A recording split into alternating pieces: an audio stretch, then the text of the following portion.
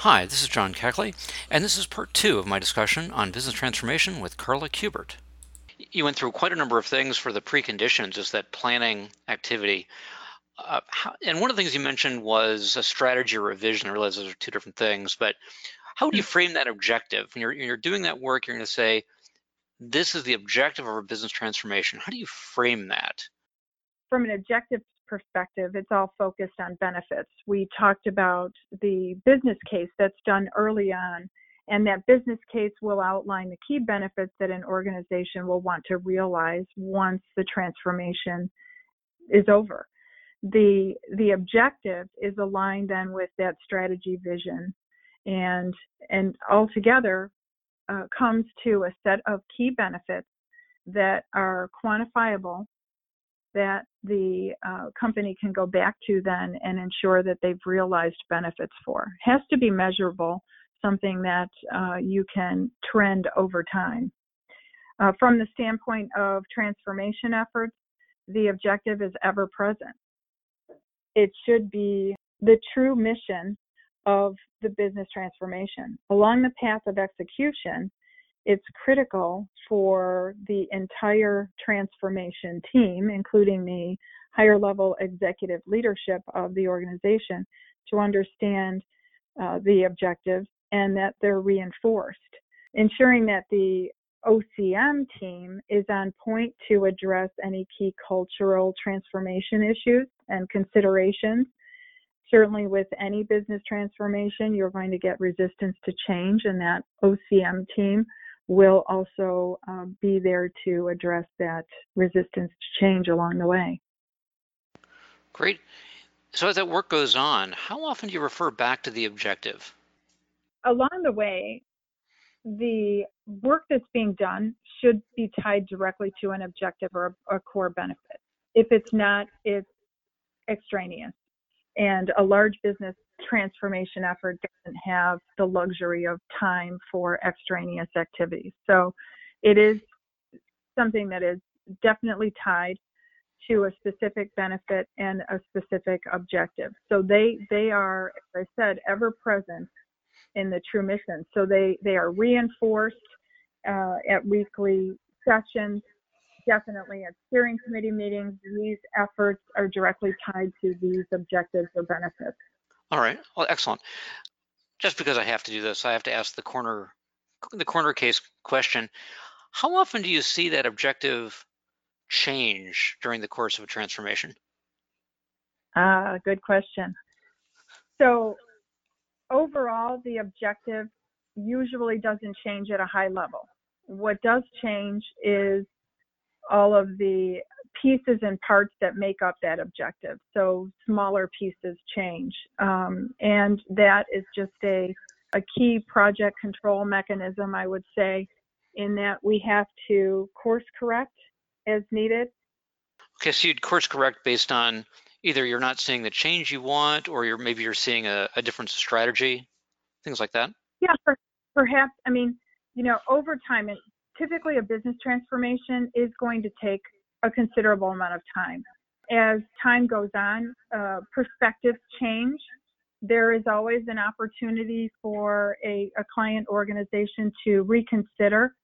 Sometimes it is a slight change. Sometimes it can be a major change. But we handle that just as we do any other change, as we handle change control mechanisms in projects and programs. I was with a client where they were doing a major project, business transformation. I used to call it they bet the business on this project. And in my view, they bet the business and they won. They were getting what they needed to out of it. But the client itself never felt like they had succeeded. And they always felt like the project was a failure while they were doing it. How would you approach coaching a client in a situation like that? Interesting. The client is considering it a failure during the process, if I can understand a little better. Yeah, I mean, we were in phase 3. They'd seen most of the activities. There was enough to see an impact.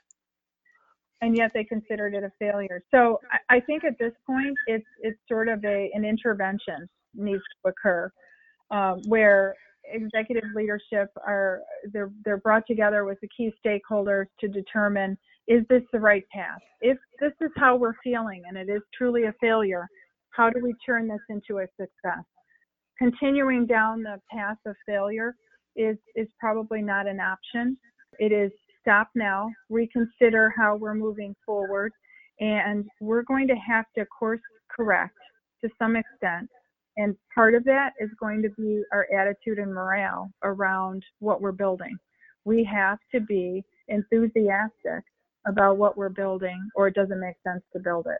What are the key roles for an organization in driving a business transformation? Executive leadership, keeping everyone focused on strategic goals and ensuring that the business transformation team overall understands that they are behind this effort. Stakeholders, a number of stakeholders. Open and clear communication and collaboration is critical to the success of business transformation. The business transformation leader. Overall, this person coordinates. It's a coordination role driving towards success. And of course, the execution team. There is a team of perhaps IT or business or both, depending on the nature of the transformation. These are individual contributors making it all happen. An OCM team, orchestrating organizational change, communications, training, staffing changes, those sorts of things. And of course, a governance team, a governing body that makes key decisions along the way. Okay, so that's the roles. How about the stages of a business transformation? Are there phases like a project life cycle, like a normal development life cycle? Well, similar. It is very similar. It is different to some extent. And one of the things we have to consider anytime we're going through a business transformation is the culture of the client and the type of methodology that the client uses. So it may change from client to some extent, but for the most part, a lot of the key stages are here. It all begins with the organization determining a need for change. There are many considerations that trigger that change, and they identify that strategy, vision, goals, those core objectives to support the change.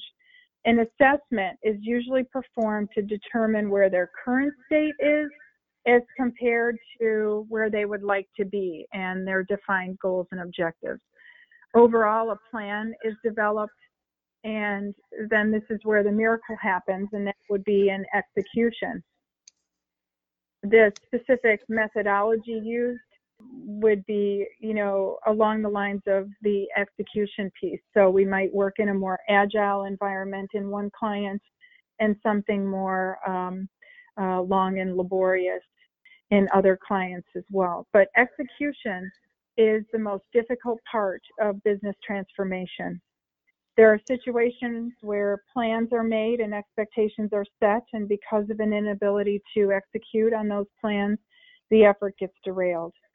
On the positive side, when planned properly and all the resources are on track, the execution can be quite successful and benefits can be realized. And so this is the critical piece. This is where all of the individual contributors and stakeholders, the execution team, all come together to make this happen. Organizational changes in staff may also be implemented. Training and retooling is considered. There might be new changed policies, procedures that are put in place. There might be new departments added to the organization. There might be departments eliminated from the organization. Of course, all along the way, there is clear communication. And we begin to measure benefit realization and adoption methods. Measurements of results against goals, setting up metrics, KPIs, those sorts of things. There needs to be at some point a quantifiable way to determine if you are realizing benefits. Got it. Yeah, that's it in a nutshell at the end, isn't it? You have to know how you're going to do it, and you have to be able to measure what you're getting. Yep. Right. All right. So I'm going to abuse a cliche. The proof of the pudding is in the eating, and draw a connection to one of your hobbies being baking. Maybe it's more than a hobby, really, for you, isn't it? A passion? I don't know. Yeah, I would say. Are there I any would say. analogies you draw between business transformation and baking? Interesting that you asked. Yes, actually, and it is more than a hobby. I am a trained pastry chef, focused on baking and pastry and specialty artisan bread. So it is truly more than a hobby. I would say the key analogy I would use is baking, and specifically, let's say baking a cake. Just as an assessment is done for a business transformation, an assessment would determine the goal and objective for, let's say, a single cake or an enterprise level distribution of cakes. Um, Okay, I love it. uh, is is the solution focused in one area of the organization or across the enterprise? A transformation must be, continuing on with this analogy, transformation must be fully planned. If it's not planned properly, you may not be following, let's say, a recipe and directions for that cake. You may miss a task or step. You may miss a key ingredient like sugar, right, in a cake. And the cake or transformation may not turn out as intended. Also, we see this quite often. Timelines are aggressive, not given enough time. And if the transformation, if not given enough time, that transformation, it's not going to be fully baked. I love it. Um, yeah, you have to plan, and you can't rush a business transformation. It will not be the cake you expect.